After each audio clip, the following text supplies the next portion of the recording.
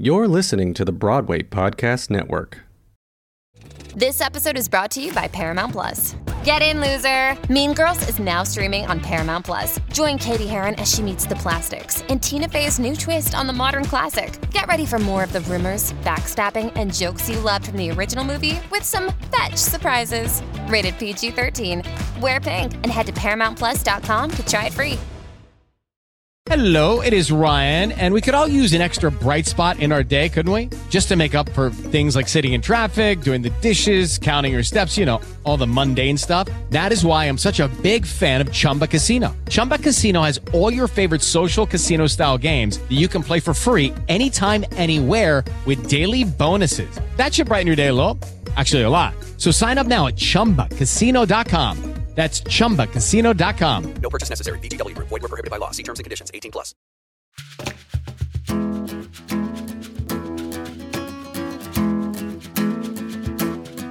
Welcome to Season 5 of the Dramatists Guild Presents Talkback. I'm your host, Christine Toy Johnson. This season is all about how we can challenge the status quo and not only expand the canon of what plays are taught, read, programmed, and used to define the idea of what classics are, but also to ignite it with new actionable strategies.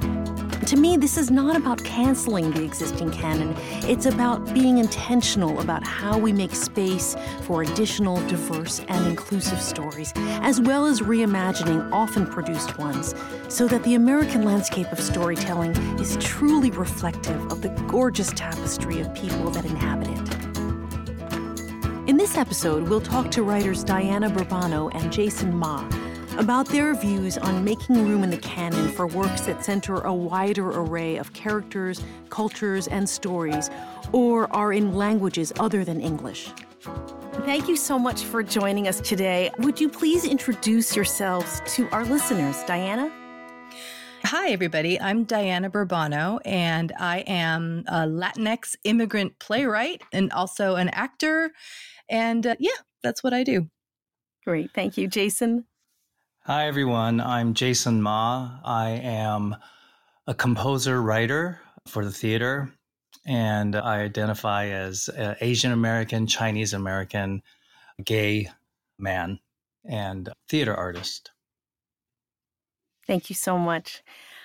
I wanted to talk to you both about how we can challenge the even subconscious notion that the canon in the American theater can only include works in English and center people who speak English, which is, as we all know, really what has been the status quo since the beginning of time.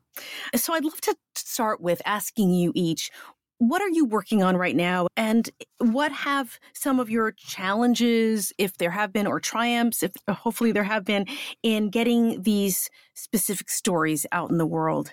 I'll start with Diana.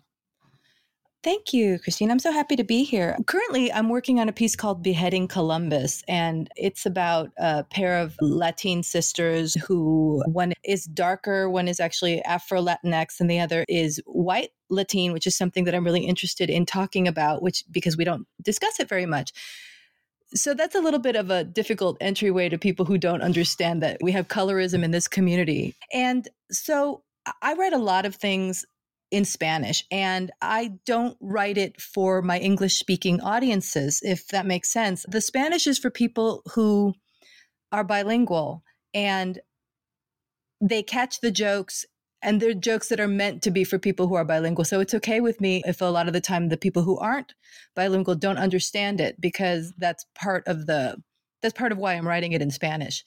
I'll just say really quickly, one of the things that has been a bit of a problem for me and for other writers to use Spanish is I've just noticed a lot of resistance to the language. It seems very, obviously, it seems off-putting, and I understand that if you don't speak the language, you may feel that you're not being included.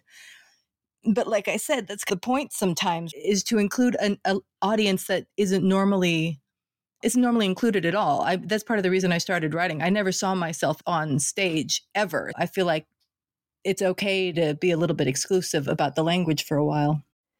I'm so interested in diving into that a little more. What do you say to people who may push back on this concept? And how do you navigate trying to include them? Yeah, of course. I do try to explain that, how sometimes we don't get all the jokes. I certainly, with, say, really young playwrights, there are things that I don't get. I'm just going to be honest about that. And I have to have them explained to me. Or obviously, there are things we don't know. I think if you came into the theater knowing everything, you wouldn't have a very good time. My favorite kind of plays are plays that are going to be, I won't say teaching me things because that sounds didactic, but I really do like to learn things I don't know. So I try to approach it from that direction. And I do I have seen theater in Spanish with subtitles. I have seen theater in other languages with subtitles. For me personally, I kind of like watching theater in languages that I don't know very well without the subtitles. Just because it interests me what I can learn without them. But I do understand. And the problem with subtitles for me is that sometimes they interfere and they never get translated exactly like what you're trying to say. So I feel it loses a lot of the flavor. So I don't know about that. I'm a little bit on the fence on the whole subtitle thing, except that I know that if we want to get more of our stuff produced, we're going to need them so people don't feel like they're being left out. Yeah, we're going to talk about this in another episode this season about what I recently heard Roger Q. Mason refer to as this time of anti-discomfort. And I think that, that really so good. It applies to so much of what we're talking about, of challenging that comfort zone, right, for people so that maybe they will learn something in a different way from seeing a piece of theater that isn't necessarily in their first language. Yeah, thank you, Diana. Jason, do you have something you want to add to that? Oh, yeah. My gosh, Diana, you have inspired me so much with what you've just said. I think one thing we have to start talking about is the English-speaking canon versus a global canon of theater. They can't be the same thing. And I think what Diana is also speaking to is that not everything in canon has to be for English-speaking audiences, guaranteed to make them comfortable. And honestly, I've been thinking about subtitles a lot too lately because I just think that language is part of the culture. Culture is language. Language is culture. When you translate into American vernacular English or just American English for audiences, you are really in some ways diluting the culture that's being presented on stage. And so you have to I think we do have to make people comfortable because they do need to be able to understand in their own way what's going on. But I think we also have to acknowledge, and I think we need to let our audiences know that these subtitles are not the complete picture. They don't present the entire idea of what's actually happening. I speak some Chinese and I'm not super fluent, nor am I super literate and I would never pretend to write in Chinese itself. But even I can see when I look at subtitles how inadequate they are for presenting the sort of social intricacies and cultural specificities of what's being presented on stage. And I think that's something we have to continue to explore as artists. I just saw a play, shouldn't say just saw, but I saw a play at MTC called Golden Shield by this amazing Thai Australian playwright. Her name is Anchuli Felicia King. And she has a translator character who is like the stage manager in our town.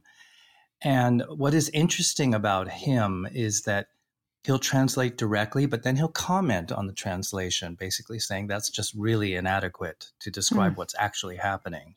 And as the play goes on, there are moments when he literally stops translating because it's beyond words and meaning what's going on stage. And I think that is it was a really lovely exploration of the inadequacy of translation. Things get lost, literally lost in translation. Yeah. So yes, that's Diana, thank you. Yeah. You've really gotten me thinking. Yeah. And I always joke, it's like English for clarity, Spanish for poetry. Yes, that's so interesting. I want to explore the idea of how we illuminate the poetry we're trying to convey when we write in other languages, and how the musicality of those languages can transcend language. Diana? I think for me and for the Latin plays that I know are out there, one of the problems that we have is that most of the time, the bigger theaters, especially out here on the West Coast and some of the regionals, they like a certain kind of story. And I sometimes call it trauma porn. They really love, especially when it comes to like border stories, and they just love that. So I wonder if they wouldn't start looking at different kinds of ways to tell a story, especially by Latin playwrights, and explore something a little bit different. I think the problem is the connection points that some of these stories give the audience is mostly for them to watch and feel empathy and feel like, or sometimes feel superior, frankly, I think. So if there were more theaters in or more theaters that were willing to look at different kinds of stories, I feel like the audience might see that there are things that we're not so different about with our kids and our parents, and that doesn't feel so much, I don't know, there's just so much that gets seen that it feels like cartoon Latinos. And I think that's part of the problem. Yeah. Yeah. It's that perpetuation of a comfortable stereotype or stereotypes that Yes. people are used to seeing. Absolutely. And Jason, can you talk about the production of Twelfth Night that you recently were the composer for? I really want people to know about how the production, Nelson Eusebio, the director, and you and the artistic team brought out the various specific cultures of the actors in the characters. Nelson, who is fairly a new arrival to his position as Associate Artistic Director at Kansas City Rep, wanted to reintroduce classics into the season on a regular basis. But he also wanted to find a different way in than what we think of traditionally, which is, I think this is pretty much the way we've been thinking about, let's say, doing Shakespeare, is that we produce a fairly open concept or familiar concept setting, and we try to cast diversity because it's a classic and we can do that now. But all the people of color, or the Black artists, the people with differing identities, we all come to this concept. We all fit ourselves into what is usually a white Western gloss of the environment, and we speak and act, and we all go back to the majority culture and we fold ourselves in, we assimilate. And what Nelson was thinking very much about after coming out of lockdown and all the societal tumult that was going on is, what do we do now with Shakespeare? What do we do now with Twelfth Night? And what he decided to do ultimately is to cast it first with people he trusted, with people with very strong connections to their own worlds and identities. And then we as writers and designers and everybody, we talk to each cast member about their culture, about their experience of their culture, their specific lived life in the culture. And we created music, costumes, scenic design, everything based on their cultural identity. Our Brazilian American Olivia's house became this lovely tropical 70s, 60s bossa nova inflected household, because that is her experience of growing up in Brazil. Our Orsino is a Black American man who is a blues guitar player, and he loved 70s soul, hip hop, a plethora of Black music. And we turned these into the two major worlds of the play, but we also had a Festi who was Latino with a guitar and an indigenous flute from the Philippines. And we incorporated all of this into the world and folded it together and created a new world where all of these influences were the world in which we lived as the play went on. And I've never been a part of something so beautiful and organic and respectful. There's such beauty in the idea of not trying to fit into the majority expectation, but really leaning into what makes us individual, right? And bringing that out. I love that so much. When we return, Jason and I talk about some of the technical challenges of writing in languages other than English. Judy was boring. Hello. Then Judy discovered ChumbaCasino.com. It's my little escape. Now Judy's the life of the party. Oh, baby, mama's bringing home the bacon. Whoa, take it easy, Judy. The Chumba life is for everybody. So go to ChumbaCasino.com and play over 100 casino-style games. Join today and play for free for your chance to redeem some serious prizes. ChumbaCasino.com. No purchase necessary. Void where prohibited by law. 18 plus terms and conditions apply. See website for details. Lucky Land Casino, asking people, what's the weirdest place you've gotten lucky? Lucky? In line at the deli, I guess? Aha, in my dentist's office. More than once, actually. Do I have to say? Yes, you do. In the car before my kids' PTA meeting. Really? Yes. Excuse me, what's the weirdest place you've gotten lucky? I never win and tell. Well, there you have it. You can get lucky anywhere, playing at LuckyLandSlots.com. Play for free right now. Are you feeling lucky? No purchase necessary. Void where prohibited by law. 18 plus. Terms and conditions apply. See website for details. Welcome back. I want to shift our conversation a little bit to the challenges that Jason, you and I, full disclosure, you and I have been lifelong friends and also collaborators for a really long time.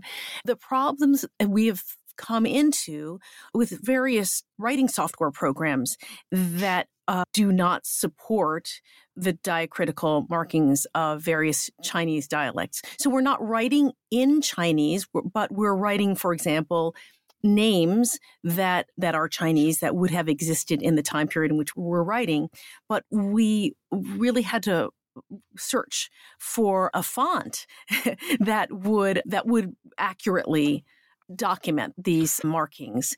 And I wonder if either one of you wants to speak to any issues you might have come into with writing programs or software programs. And I also am a very big fan of Final Draft. I've used Final Draft since it was in like maybe version 2 or something. So I'm a big fan of theirs. But I do find that that this is one of the shortcomings that I hope to address with them in person at some point. Yeah, it is a shortcoming. It doesn't, one of the big problems I have is that it doesn't add the accent marks, which not a big deal. I can do them myself, but it does slow me down because I'm a two-finger typist anyway. But then it doesn't, when you do spell check, it won't spell check the Spanish. And I know that's a small thing, but it does get to be a pain to have to go back and forth and make sure that everything is correct. And because also the punctuation in Spanish is different. Yeah, it's definitely a bit of a, It's. I don't think it's as big a problem for me, but it's irritating. Yeah, it's like a microaggression, right? It's a thing absolutely. that's annoying, and it's a thing that's excluding. And I don't use Final Draft because I just feel like a Mac word processing program is much more friendly, user friendly for what we're trying to do. This is a larger issue. We literally have a writing program that is supposed to be the industry standard of professionalism. And Chris and I have had to basically find the one font that will support this. And even so, it won't let us do italics. Actually, yeah, it's not a very good looking font, and it creates formatting problems. And it also gives this air of amateurism. I'll just say it doesn't look right. Your font is your business suit when you're a writer. It is what you want to present to the world and what you want to say about yourself as a writer. And we have been reduced to, I guess you would call it like the pink toe shoes of fonts. We are not, we are people of color, and we have to put pancake on our toe shoes to make it look right. Wow. And it's not right.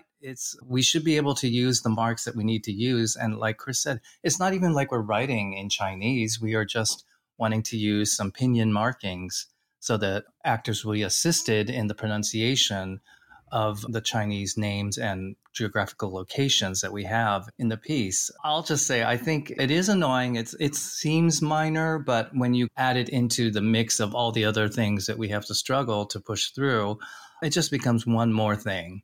to have to stress over. It really does, now that you say it that way, which I think is quite brilliant. It's sort of a denial that there are people in this country who speak other languages or who don't speak the way you. I'm neurodivergent. And so the reason I like Final Draft is because it does all the work for me in a way. I'm not publicly shaming Final Draft because, as I said, I'm a big fan of theirs. But I did have this experience where I contacted customer service, which has always been extremely responsive and very quickly to me, and said, I'm having this issue where I need to find a font that will allow me to use some pinyin diacritical markings. I'm writing in English, but I'm, for example, using these Chinese names and they need to have markings on them that are correct. And the person sent me back a link to the font in Mandarin.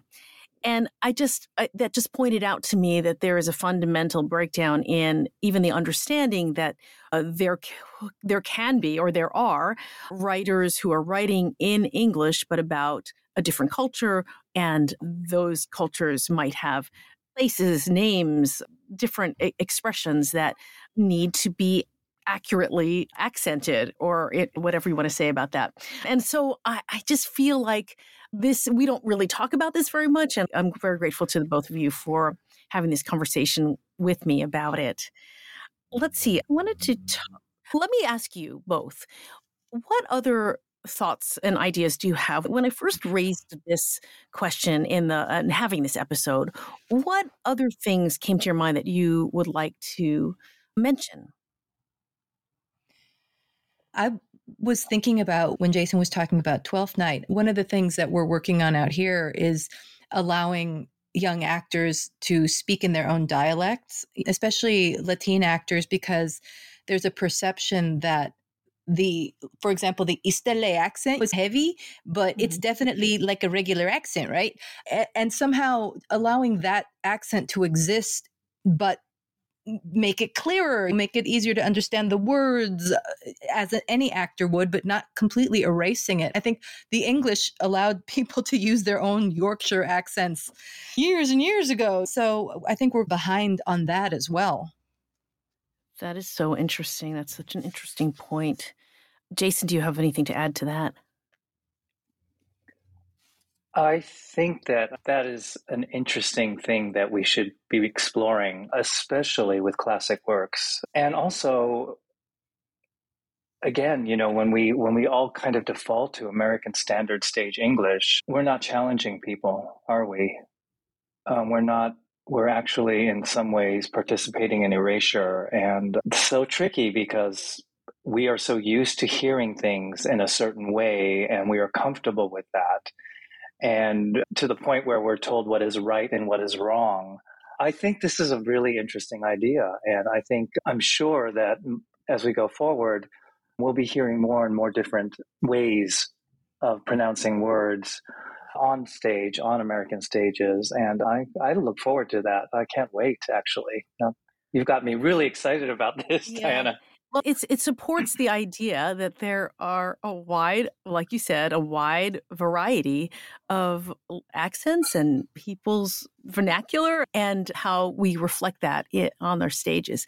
On the flip side of that, I don't think it hasn't happened to me lately, but I know that it was very common practice back in the day to be asked to just do an quote unquote Asian accent. And people didn't really care what country it was from, just that it sounded like something foreign that resembled. Jason, I'm sure you had the same experience, but the lack of specificity reflecting the lack of understanding that there are indeed different cultures is something that was very widespread. Yeah, I don't think it's gone. I know that fairly recently there was a Broadway revival of a show with a large Asian cast where the person who was in charge of dialects basically told a large number of people in the room that they should just speak the way you do at home with your mother. Oh my God. And we'll call it a day. And we're talking about an API cast. Yeah. We're not talking about a cast of people all from the country that was being portrayed in that project. And the laziness and also just the dismissiveness of that kind of, and this is a professional dialect person. This was a speech person hired for this production at a major theater. It will continue to happen. And luckily, I believe more and more people now are willing to push back against this kind of disrespect. I just, there are these old battles that we continue to have to fight. And I've been doing this for so long, and yet things don't seem to move much. It's a little disheartening, but it also gives those of us whose plays take forever to get produced a chance to stay relevant longer, because the same problems are still the same problems. Right. So in a way, it's a double-edged sword for me. Yeah, I keep saying it's the same objectives, but different obstacles, that we are trying to get these stories out in the world. And sometimes I think in some ways, doors are opening more and more, but then there's still that barrier of convincing the gatekeepers that the stories are relevant, that they will be received in a way that we hope they will be received. And I'd love to talk a little bit more about that and how we can keep forging ahead. I think one very important thing is to find a dialect coach who is actually from the culture, or a culture that understands, that has not been represented in the theater. Find a coach that can differentiate that, because I also have been in rooms as an actor with dialect coaches coaching us in our accents and thinking to myself, our accent, we're just as fluid as you guys are, and we use new words, and we play, and everybody. It's not that strict either. Interesting. Yeah. I'd love to know if you both have ever worked with a dramaturg as well, that is from the specific culture that you're writing in. No. Nope. Nope.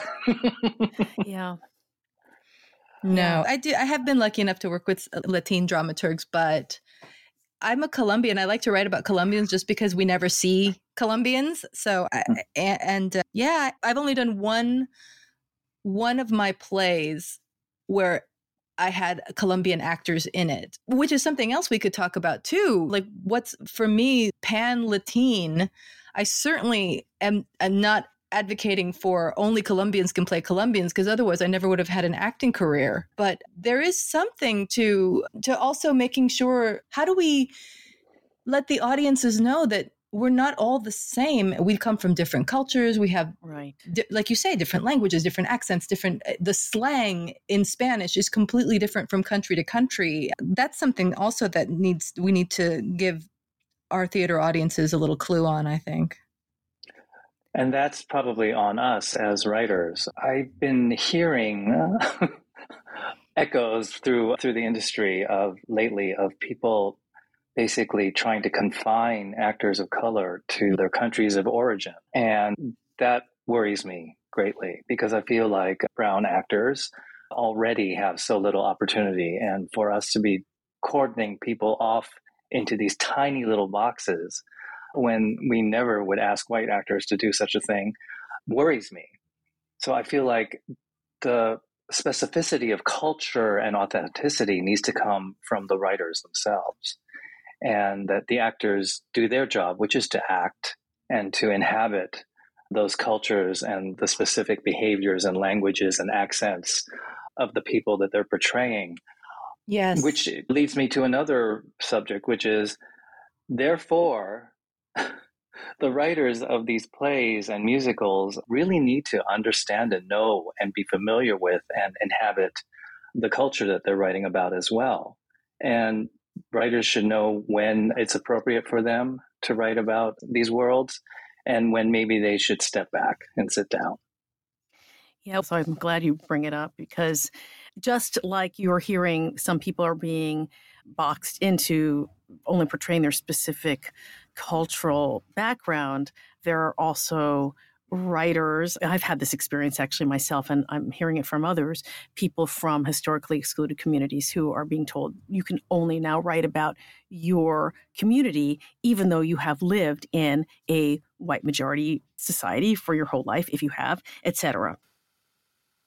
What I'd love to ask you about is, if we look at the plays and musicals that are in the Western canon, how can they coexist with the inclusion of stories from the global majority? We've had golden age musicals that take place in various countries that are not America, written by white writers. And how do they fit in now? I think we always have to look at things through three different lenses, right? When it was written, what it was written about, and today's sensibilities. Yeah, I used to joke that I played all two of the Latin characters in musical theater. Yeah.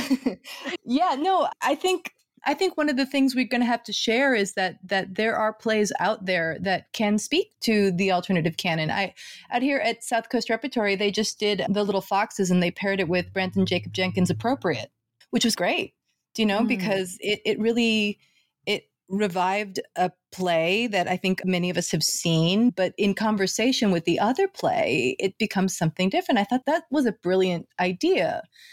It takes a little bit of legwork by the literary department, but so much of it is diversifying the artistic side of the theaters and diversifying the boards of the theaters to start looking at that and start creating their own canon. I mean, give them the power to think, oh, we're on the forefront of the new canon, Let me speak to the musical theater canon. I'm still fighting the old battles because I feel like we are moving more slowly. Honestly, it is moving more slowly in the musical theater. And that's partially a result of economics and tradition, shall we say. For us, the two biggies, King and I and Miss Saigon, have been basically the two sort of tentpoles of the canon for decades now. And both have become problematic. Both have artistic merit, especially The King and I, which is probably one of the most beautifully written pieces of musical theater. I personally will probably never do that show again as an actor, but I acknowledge it as a beautiful piece of writing and storytelling.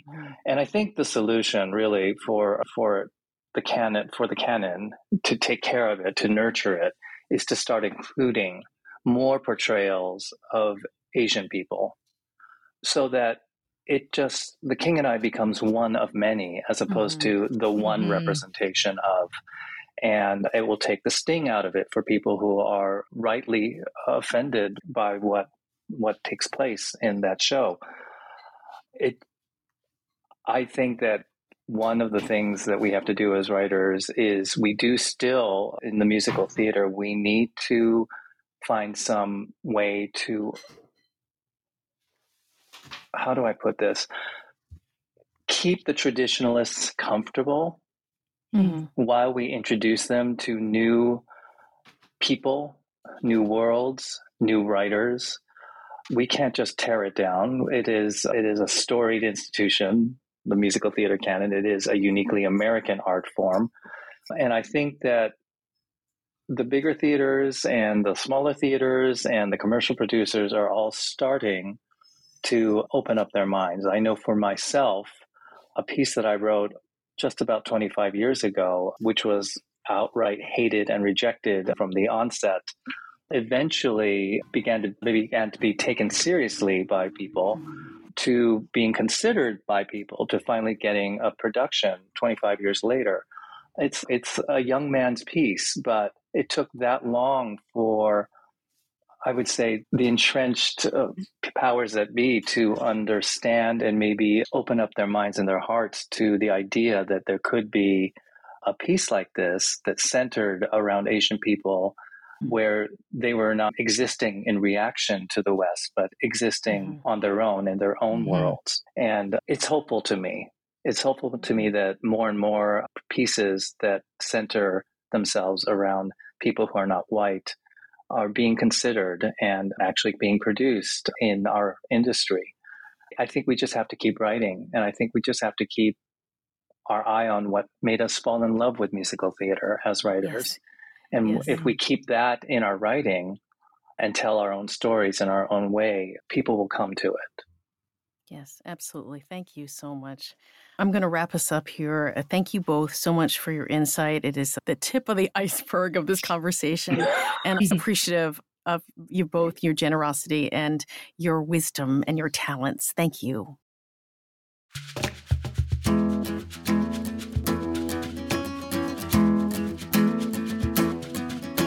My thanks to Jason and Diana.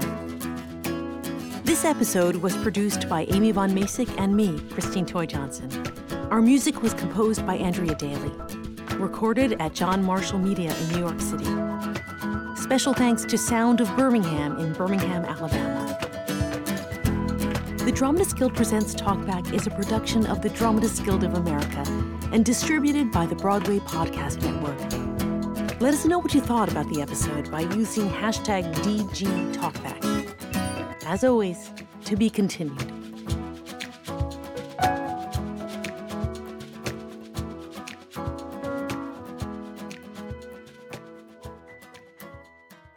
Hi, y'all. This is Kristen Chenoweth. Hi, I'm Gloria Stefan. This is Sarah Bareilles. Hi, I'm Patty LuPone. This is Lin-Manuel Miranda. You're listening to the Broadway Podcast Network. With Lucky Land Slots, you can get lucky just about anywhere. Dearly beloved, we are gathered here today to... Has anyone seen the bride and groom? Sorry, we're here. We were getting lucky in the limo and we lost track of time. No, Lucky Land Casino, with cash prizes that add up quicker than a guest registry. In that case, I pronounce you lucky.